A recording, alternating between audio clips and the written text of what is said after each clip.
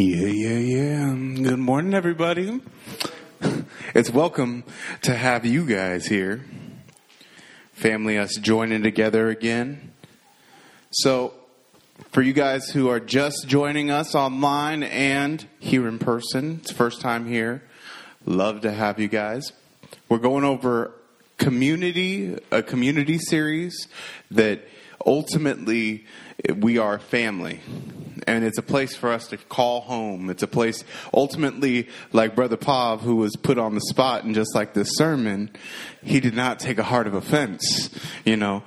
He testified to that place where we are family, and it takes an impact to really bring us into change. Amen? Oh, I don't know what he's doing. I was like, for a second, I thought he caught the spirit. I was like, he was about to give him a word of wisdom. So, today, we're going to be talking about words that build. In this series, we've talked about a few things, and I'm going to just kind of jump off with, go to the next slide. How many of us have ever heard of the Masaru Emoto experiment? Okay, so what do you guys think's in those jars? It's either mashed potatoes or rice. That is what you put wet rice in a jar for 30 days. And on one side, the experiment, you speak words of affirmation and love over the rice. The other jar, you don't say anything to. And then the next jar, you let your anger out on. Well, what they found was over 30 days, the rice that had the loving words of affirmation didn't have any mold. It looked almost exactly the same.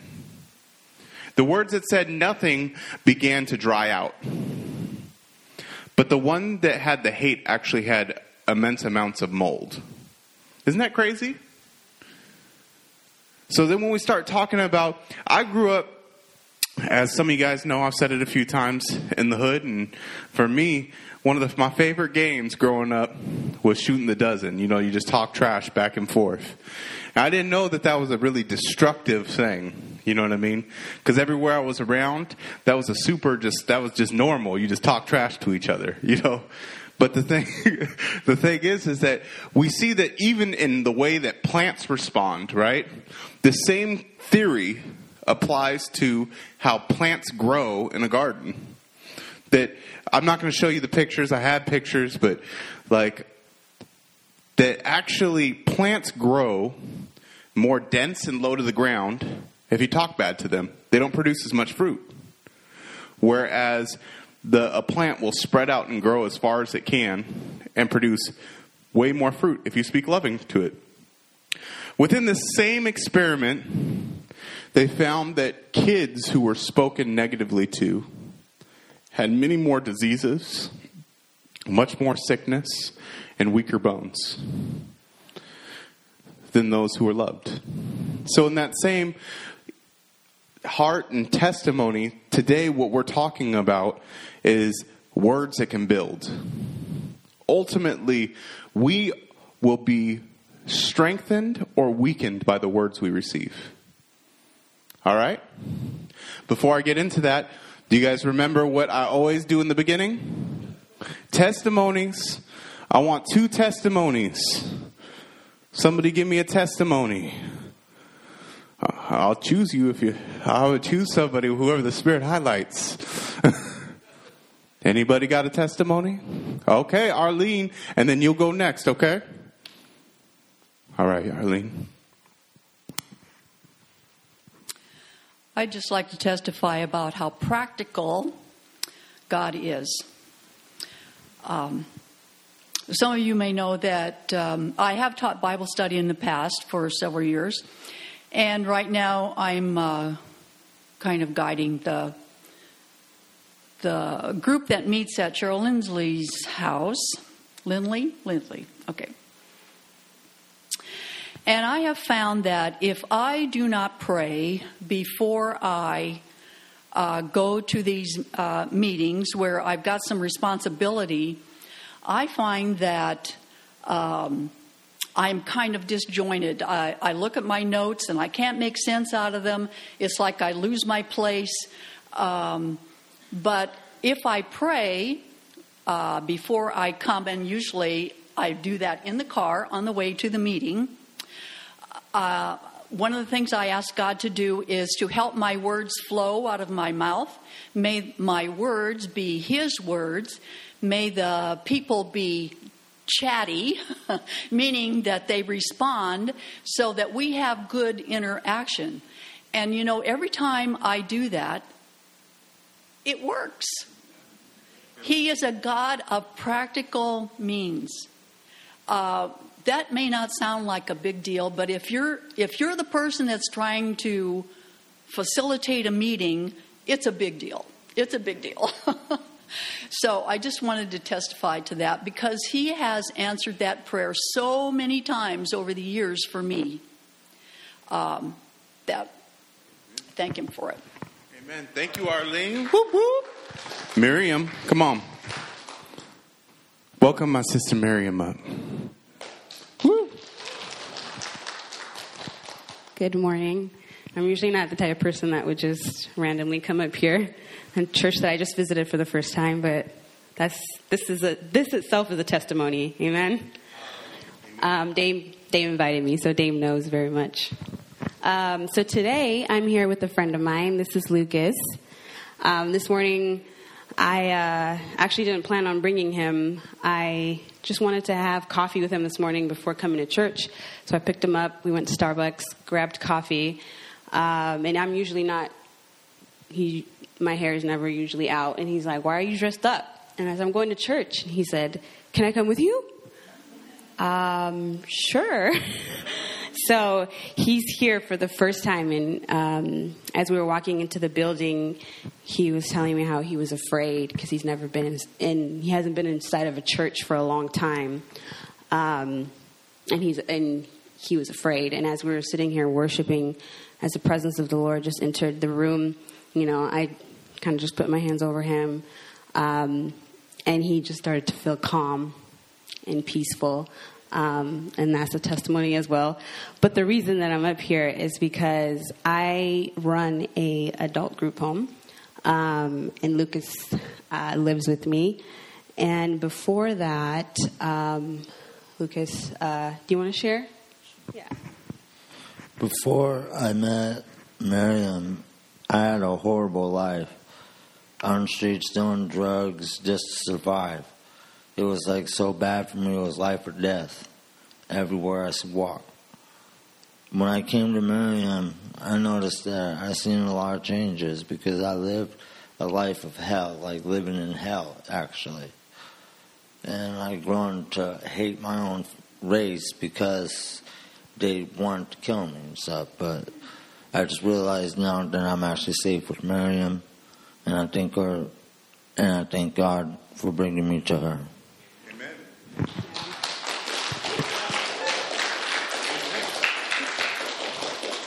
It's not me, but it's God. And the moment He came into our house, He said that there was peace there. Amen.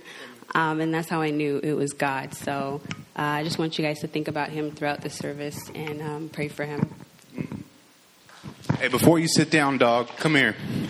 I'm an active person. How many know that about me? Do you mind if I put my hand on you? I want everybody to raise your hands up right now. We're going to bless this brother real quick. Lord Jesus, we just thank you that this brother had the courage to just take a step out, Lord. I pray that we could be faithful and love on him. Lord, that is just a little to ask for, Lord. And I just pray right now that your presence would make itself ever so known, that there is no boundary, there is no wall that you don't overcome, there's no table that you don't make acceptable for your family, Lord. I pray that he would find himself right at the table where he's supposed to eat, Lord. I pray that he would be loved and that he would not be an orphan or a lost one or one who was by himself, but ultimately, Lord, that he would be one who knows what it is to be a prodigal who found his way back home. We pray these things in your name. Amen. Hallelujah. Bless you, brother. It's great to meet you. So we just heard two great things, right? First, we heard that God is faithful, and we heard that God is a God of peace, and he brings his family home. You know? Amen? Is that what we want to be defined by, guys? That's what I want to be defined by. I want to be known even with that God. So, kind of go to the next slide.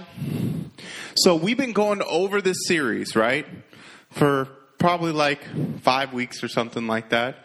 And in this series, even the first place we went over is that the Father is not just the Father to me or the people in this building, but he's the Father of all of us. And that he takes orphans and he makes them adopted into a family, right? And he gives everybody a place at that table. Then we see that we were dignified. We're brought into a place that we're all unified no matter what differences we see. That the differences actually don't define us. The Father does. And what we're unified around us is what we're defined by. Then we see that we went into a place where we're all gifts, actually. We all judge ourselves for what we don't have, or we say, I do got it and they don't got it. But the truth is everybody is needed. Everybody has a place. Everybody has a people and a hope that they're supposed to be.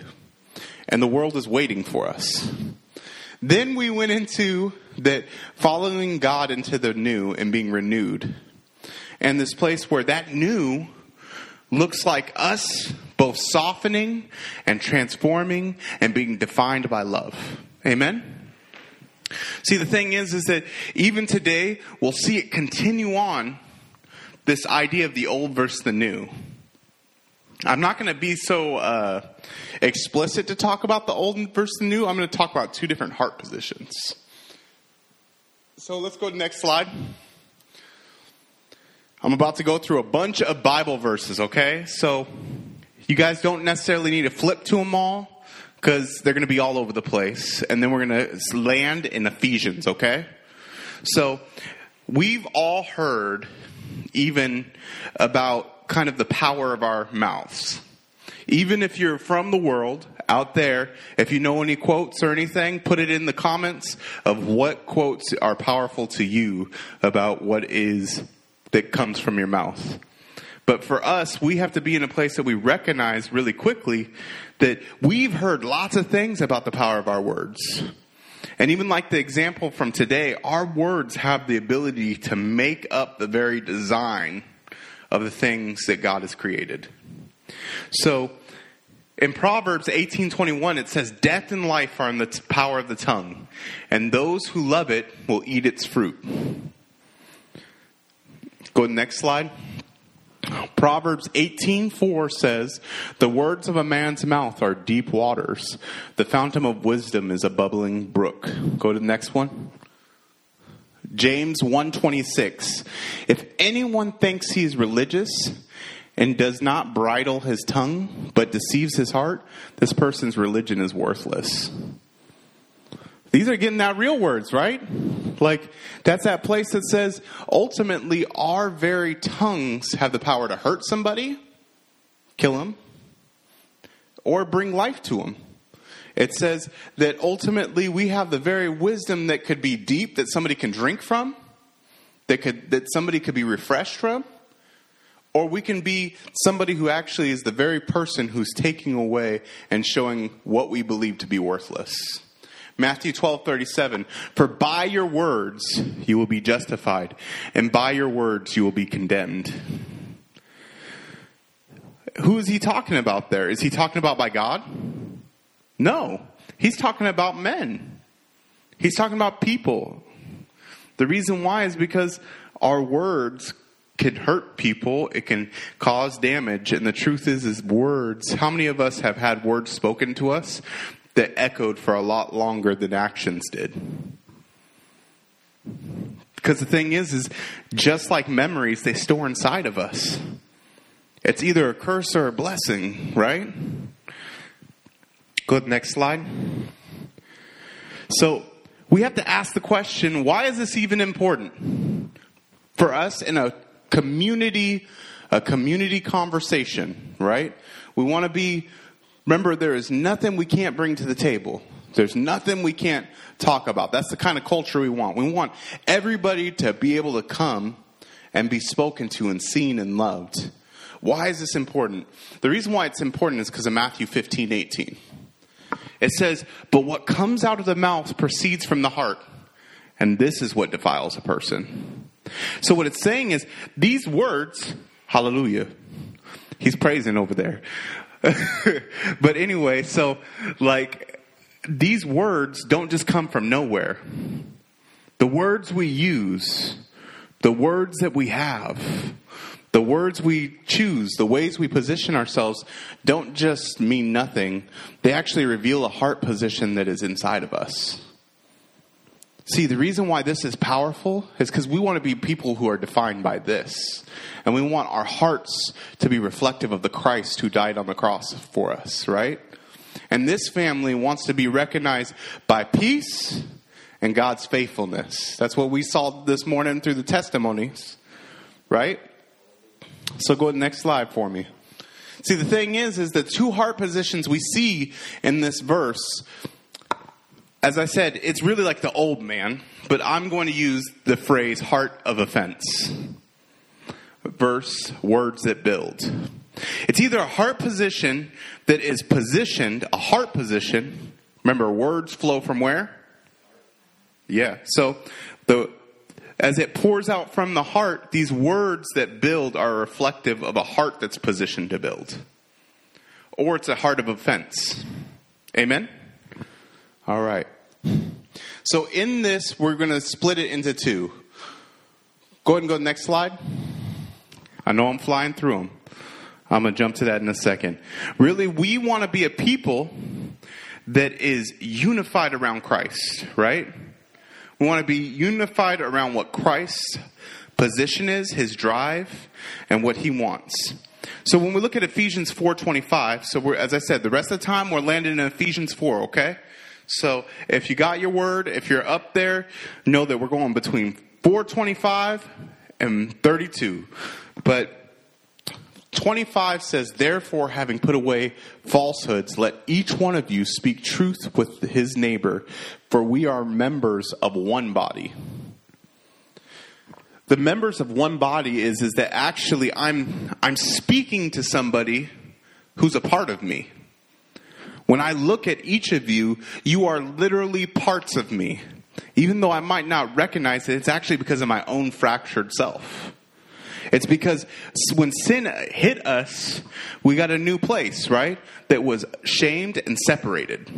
That's what happened, right? They covered themselves and then they were separated from God because they had shame.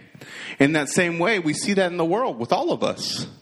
Is that we are living a life that's independent and separated. But what God says is actually we are all one. We are unified in him, one body. And our hearts have to be driven by a place that sees us, not as me, I, but as us. So that we ultimately can bring holiness that's not just about me getting what I want. So as we see up there, there's different things that when we talk about words that build, that really define it. The first thing I'm going to say before I even get to that is that words that build, a heart that's for building, is centered on God, not us. It's centered on Christ. It's centered on what his heart is. It's centered on those 7 things. It's centered on glory. It's centered on his peace, his faithfulness, his character. But from this section, we see that there's defining things that represent a heart that is for building versus a heart of offense. The first one is godly anger. It says, be angry at sin, at immorality, at injustice, at ungodly behavior, yet do not sin. Do not let your anger cause you shame, nor allow it to. Last until the sun goes down, and do not give the devil an opportunity to lead you into sin by holding a grudge, nurturing anger, harboring resentment, or cultivating bitterness. So coming from my background, the one thing that's really easy is to be angry. Like, where I come from, anger is is a definer. You know what I mean? Like, you can flash at somebody. If you don't get angry, actually, then you are the bad person. And so it's like, I had to learn the opposite lesson that a lot of the people that I work with now have to learn, which is I had to learn the lesson of how to control my anger, you know? But what this speaks to me more, because this is more towards the church, is that I see in the church a lot of times we don't know how to be angry. We don't give ourselves permission to be angry.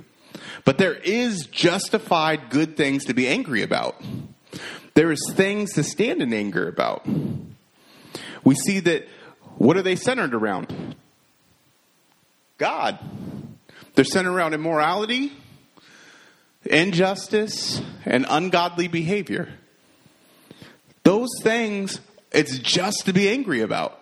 It's good to be angry. In fact, we were created to have anger because we're unified with God, and God has anger. So for us to think that there is no anger actually leaves us the unhealthy ones. And for us who struggle with anger, guess what? It teaches us, even in these different things, how to start dealing with that. We see that we want that anger. There's rules to anger.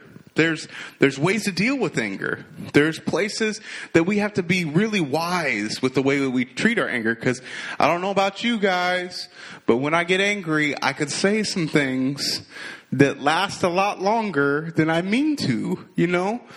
I mean, my wife makes me holy. She doesn't always make me happy. She would say the same thing to me. She's a better woman than I. But I hope so. But so what we see is that within these rules, that we want to be able to see that there's a way to be angry. But that we see that one of the rules is that it does not lead to sin. And it doesn't bring you to shame. So, does that mean that you get to be prideful about your mistakes? No.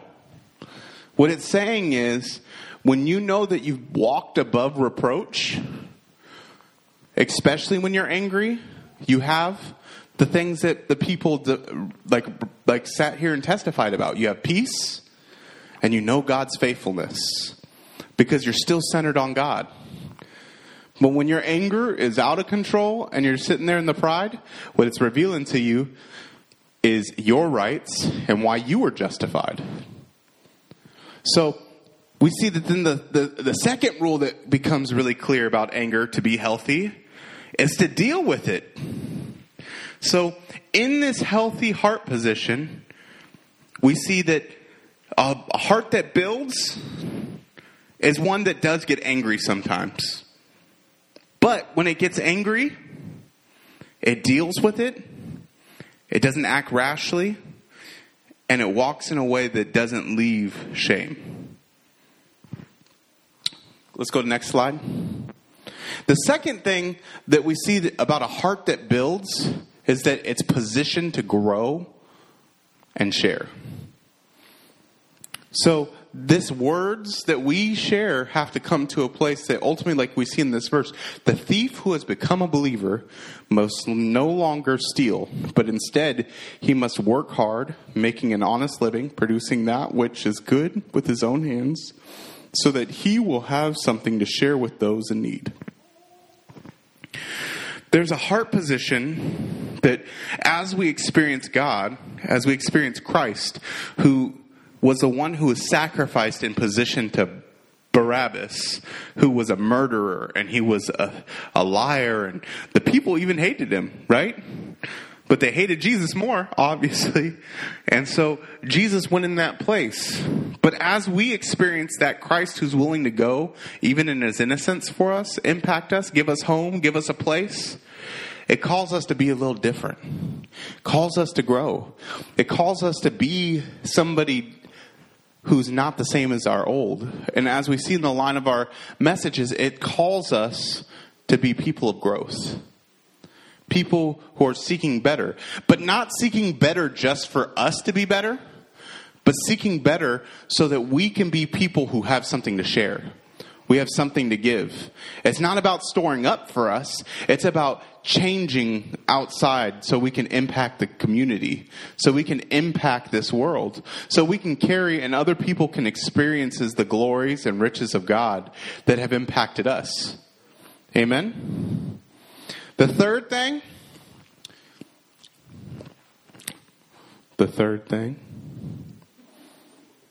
I got to get better signals. I told you my signal was like this. I got to figure out one I don't know. Just I suck at Pictionary. I'm just joking. So a heart that is for building builds and blesses. It's positioned to build and bless. It says, do not let unwholesome, foul, profane, worthless, vulgar words ever come out of your mouth, but only such speech as is good for building up others according to the need and the occasion, so that it will be a blessing to those who hear you speak. I'm not going to say what I originally was going to say, but a heart to build is positioned in a place that is for others. It is seeking to raise somebody up. Remember how I said it actually strengthens the bones. It actually speaks blessings into people. And we're not just doing some blank thing like, well, gee willikers, God bless you. We're not being this blank place, but we're actually paying attention what the person needs. We're paying attention to how to speak to them. Because the truth is, I've heard this verse spoken many times and says, do not cuss. Do not speak crazy. I don't prescribe to that myself. I'm not saying I cuss all the time. But the thing is what I'm saying is, what I take this verse to mean is we have to speak in a way that impacts people, doesn't cause them to stumble, but builds them up. That seeks to interact and represent Christ. Because in this place, if my brother needs to hear me speaking in slang and loving on them, guess what my job is? To learn a new language. Because the truth is, it's not about anybody else being something to meet me. It's me being something to meet them. Because in this place, once again, we are all needed and we are all hope. We represent a Christ who's impacted us. He's built us up, so now it's our responsibility as a Christ who saves, who grabs, who holds, to represent that Christ. Amen? Number 4. I know I'm rolling through them. Hopefully people are following. Number 4. Yay. How many of you guys like Greek words? I don't. I'm just joking. I like looking them up. They're a great tool, but I can't. I barely speak English. So when you hear me speak, that's when we get a little bit like my third grader. I'm just like, he's like, Lupe, oh, I'm like, I hope I'm saying it right. But in this place, we see that the word that is here in this next verse, in the verse that says grieve the Spirit, lupeo literally means to grieve the Spirit, right? Or to grieve. We have heard that verse used so many times. I would say that I've not heard very many teachings on what that really means. What's interesting about this word is we've heard it described as to make sorrowful, to affect with sadness, to cause grief, to throw into sorrow. But it's used 18 times in the New Testament, in the Gospel specifically. The 6 times that it's used about the Spirit, it says something very similar to grieve the Spirit. But when we're left to just look at that definition of, it defines what makes the Spirit sorrowful in my opinion. Like, how do I look at it and say, how am I making him sad with me today? How am I making him disappointed? I don't want to disappoint the Spirit. But there's a real place when you look at the rest of the implications of that word. It's used actually in a slightly different manner. It says to act passively, which means to not do something, or to act in a manner that doesn't represent God. So we see that this grief that we cause the Spirit is not acting or not representing the God who's grabbed a hold of us. So as we've seen, we've built this idea around that God interacts with us. He holds us. He believes us. He loves us. As we're going to see in a little bit, He seals us, right? Then in that place, when we don't act in a place that's active in that position, or we don't represent the God who's impacting us and holding on to us, then that's what grieves Him. That's what makes Him sad. And that would make sense, right? Isn't it the Spirit's job to be the convictor? Isn't it His job to be the one to bring revelation of God Himself? So in that place, He's revealing to us, through a broken heart, that passive place. See, we have to actively follow the Spirit that's the only way that leads us to God, right? Do we believe that? That's what Scripture says. It says that the Spirit leads us to God, and through all of our own works, there's not really a way for us to just will ourselves into God. So the only way to obedience is to follow the Spirit. And ultimately, that's what's pleasing to God. As much as we can look right, as we can talk right, as we can seem good, the thing that most pleases God is actually following Him. And we want to be a people, when we're building, we're not just building something because we know it's good. We're building it because that's what God's leading us to. And the number 5, a heart like Christ for others. Be kind and helpful to one another, tender-hearted, compassionate, understanding, forgiving one another readily and freely, just as God in Christ also forgave you. See, as I keep going back to, Christ was forsaken by every one of the disciples, except for John and Mary.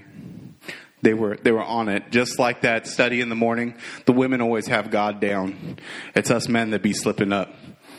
You know, so it's like, except, I mean, I'm not going to get into that, but the thing is that in that place, as they forsake Him first, he got up on the cross and He died. They were calling Him all sorts of names, belittling Him, talking crazy. Peter was like tripping. He was back fishing and he was off doing his own thing. And Jesus like came out and was like, "Hey, let's roll, dog. I forgive you." And he's like, "What?" And it's just like the rest of his story. He made mistakes and Christ continually forgave him. In that same place, Christ forgives each one of us for each of our stumbles, each of our own denials, each of our own places that don't represent Him, each of the places where we try to lead, we try to build, and He continues to lead us into forgiveness, into love, into Him, into a place that ultimately that character of mercy, that character of hope, that character of belief is the definition of what we're to be known by. And in that same way, we should be standing in a place that is defined by mercy, by grace, by hope, by kindness, by compassion, by love. Because that is the Christ that we are following. Even by the name Christian, that means we are a Christ-like. We are mini Christs. So we should be seeking in that way to be just like that Christ. A community that's defined in building is a community that's is defined by being like Christ. Amen? Okay, let's go to the next thing. I got to like tame down a little bit. I'm only halfway. We might just like waddle around and I'm going to try and zoom through. Zoom. Heart of offense. That's the old. That's that place that gets wrapped up in who? Self. It's all about us. So we want to see that like it usually justifies itself. It usually is wrapped up in its rights. It's usually in this place of what's good to it. But we're being called away from that, right? All right. Number 1. The first way that we participate with that. See, in a heart of building, words to build, we have to be angry. We have to recognize that there will be anger at times. But we also have to recognize the heart of offense is defined by said anger, and it doesn't follow the rules of that, right? It holds on to that anger. So that anger, first of all, is not centered on God. It's centered on who? Self, us. But it does lead to shame, and it does act a fool. It's like, I'm going to flip the chairs. I'm going to say some crazy stuff, and they're going to deal with it. But the thing is that ultimately at the end of the day, who's the one who's really looking like the fool? It's us. So that heart of offense starts and is defined in a place that's angry because of what we feel somebody's walked on about us. And it leads us to do things that later on will bring shame. And it also acts a fool. Sinful actions. The third thing is it gives a foothold for Satan. What does that mean? It means that ultimately, when you hold a grudge, when you're nurturing anger, you like sit it and you let it to stay in there, and you're just like, well, if I could say this, you like sitting in your own place, you're like, if they knew, man, I would tell them off. I would tell them the right ways to do things. They would understand me. But ultimately, what we're really doing is nurturing our anger, making up all these like playful fantasies of why we're justified in our anger. When we're harboring resentment, you haven't talked out those hurts. You haven't talked out what you believe. You haven't talked about how that's affected you. That ends up in a place where you're like, well, it was against me. It's all bad. Or when we're cultivating bitterness. See, I feel right because I don't like this. This is not fair. If it was fair, I would have this. See, all of these things give a place for God to be pushed away. See, and the biggest thing that we don't want is a place for Satan to take that foot and separate us. Because his heart is unity to represent Christ with compassion and forgiveness and mercy. Because we are recipients of that. So for us to take a heart position of anything else, all we start looking is like the accuser who's already separated us from God. See, we see that this ungodly anger positions us in a place that says we're rightful to receive something else. But ultimately what it just does is you're playing fantasy sports in your brain of how you're going to win with points. See, number 2 is fight for what has been and stored up for self. We see in the opposing place that it said, number 2 said, grow and share. So you're in a heart position that is growing and sharing. But in this one, you're actually saying, this has been my legacy. This is what I've been through. This is what I stand for. This is who I've been. I'm going to tell you, that is the biggest thing for like where I've come from, and even in my walk so far. And there's things that pop up that has been the hardest thing to overcome. Is the place that like says this is what the standard has been. But what ends up happening is I fight for that to protect myself so I don't have to grow. I can't help but just store up for myself because I don't believe for tomorrow. I don't believe for something new. I don't believe that something new can happen. And guess what? That's the quickest way to eat up some faith. It's the quickest way to feel alone. It's the quickest way not to know how to represent God other than through faking it. And we all end up with imposter syndrome when we're just storing up. See, in this place, we can't fight for the old and become something new. You can't do things in a new way that's following Christ and constantly fight for what things have always been. Because sooner or later, you're going to be stuck on the side of the road waiting. And the bus ain't going to come. And I'm not saying that to anybody. This is not meant to, I'm not trying to step on nobody's toes. This is just, this place is real for us. We have to be adaptable. Christ followers are defined by one thing only. Christ. We're not defined by standards. We're not defined by what we want in comforts. We're defined by a Christ who's died for us and loved us. Number 3. We use words that are worthless and tearing down. So in this place, we, instead of building up with our words and blessing, we talk bad to people or we talk worthlessly to them and we tear them down. What does this look like? We all automatically go to, I start talking bad to people, or I didn't say mean things to them. But do you know that it's just as worthless to ask somebody about the weather when you know that they're struggling in the silence?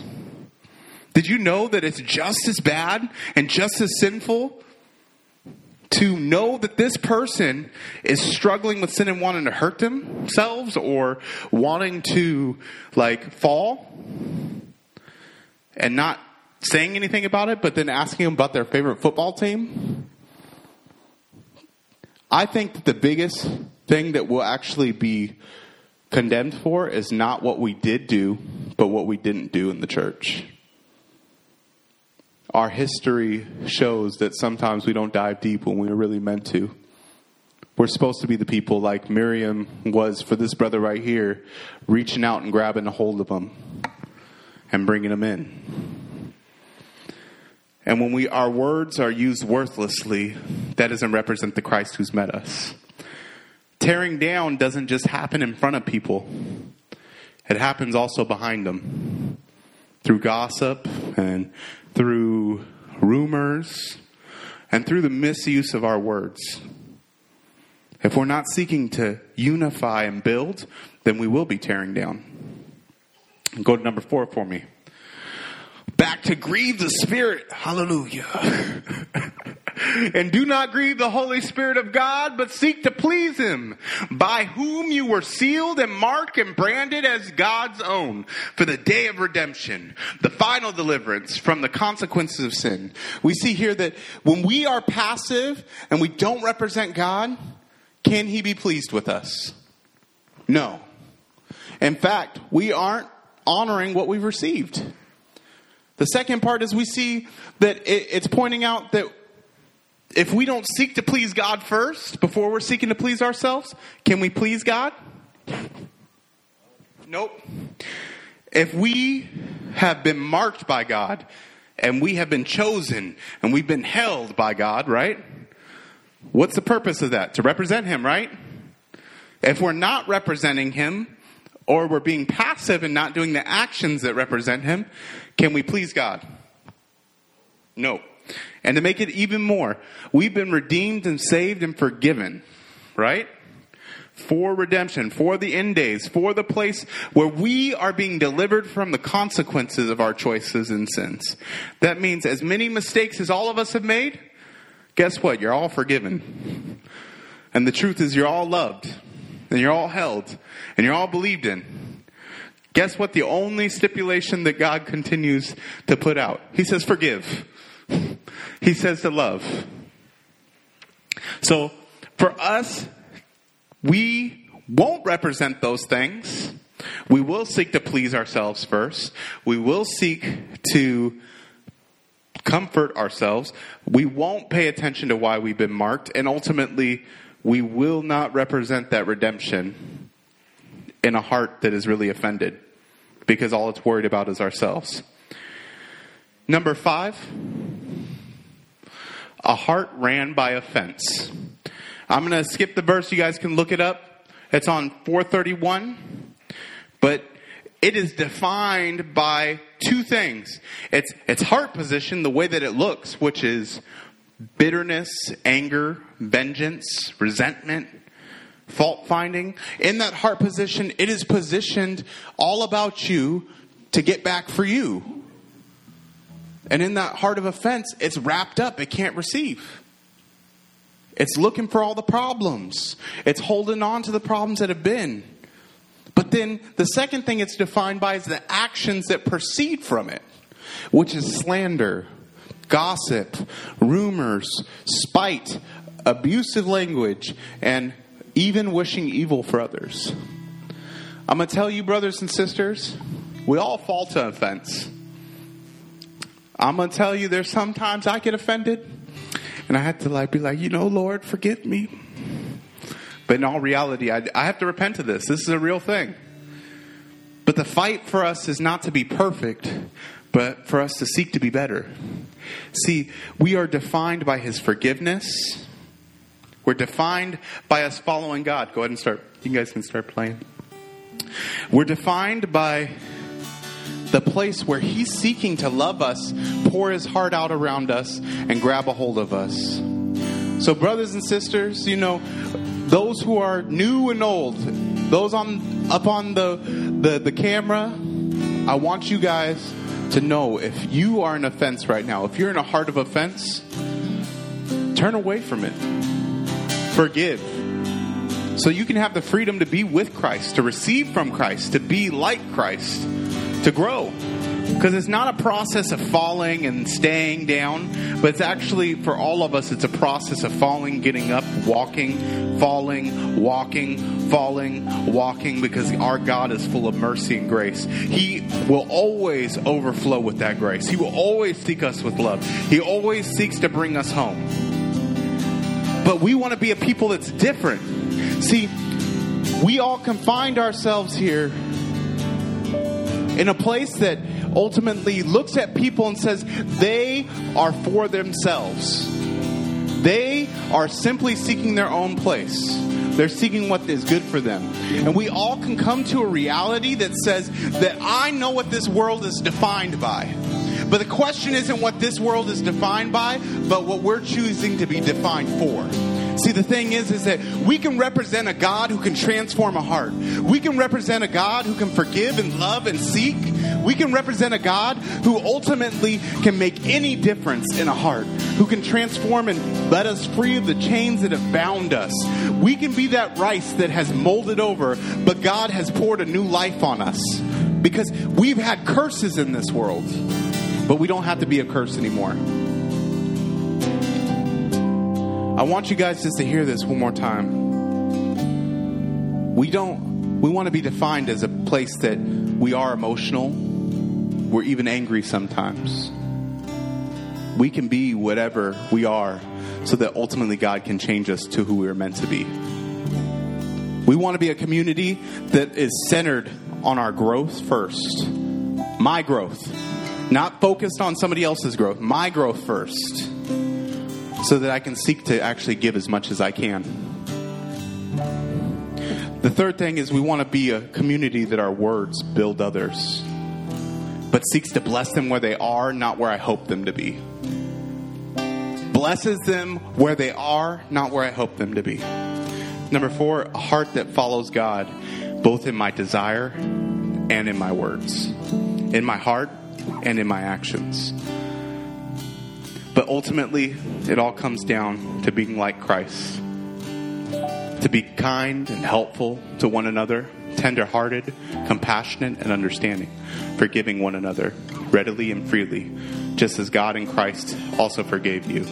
If you guys need prayer, if you guys are stuck in that prison that has said that curse that other people have spoken to you it defines you, that the anger that you feel that you need justice for, I'm here to pray with you. If you up there who I can't pray with you right now in person, need that prayer, you can reach out.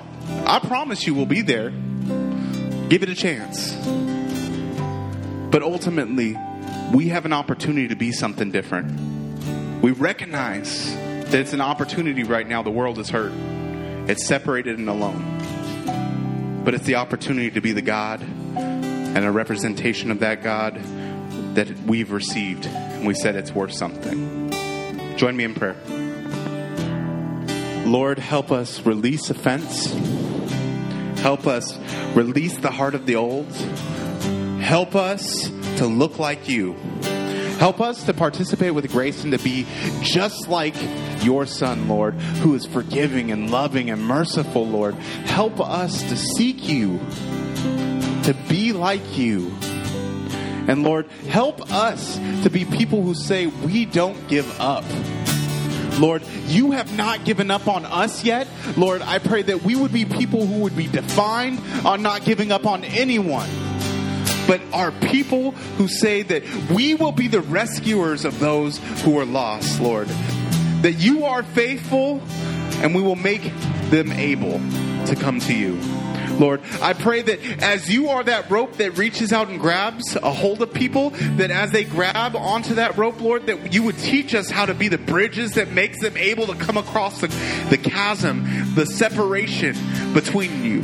Lord, I pray that we would be the hands and feet that are binding up the brokenhearted, Lord, so that they ultimately can be embraced by you, a great King, a great friend, a great lover, but most of all, a great Father, Lord.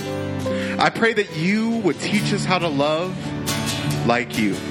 I pray these things in your name. Amen.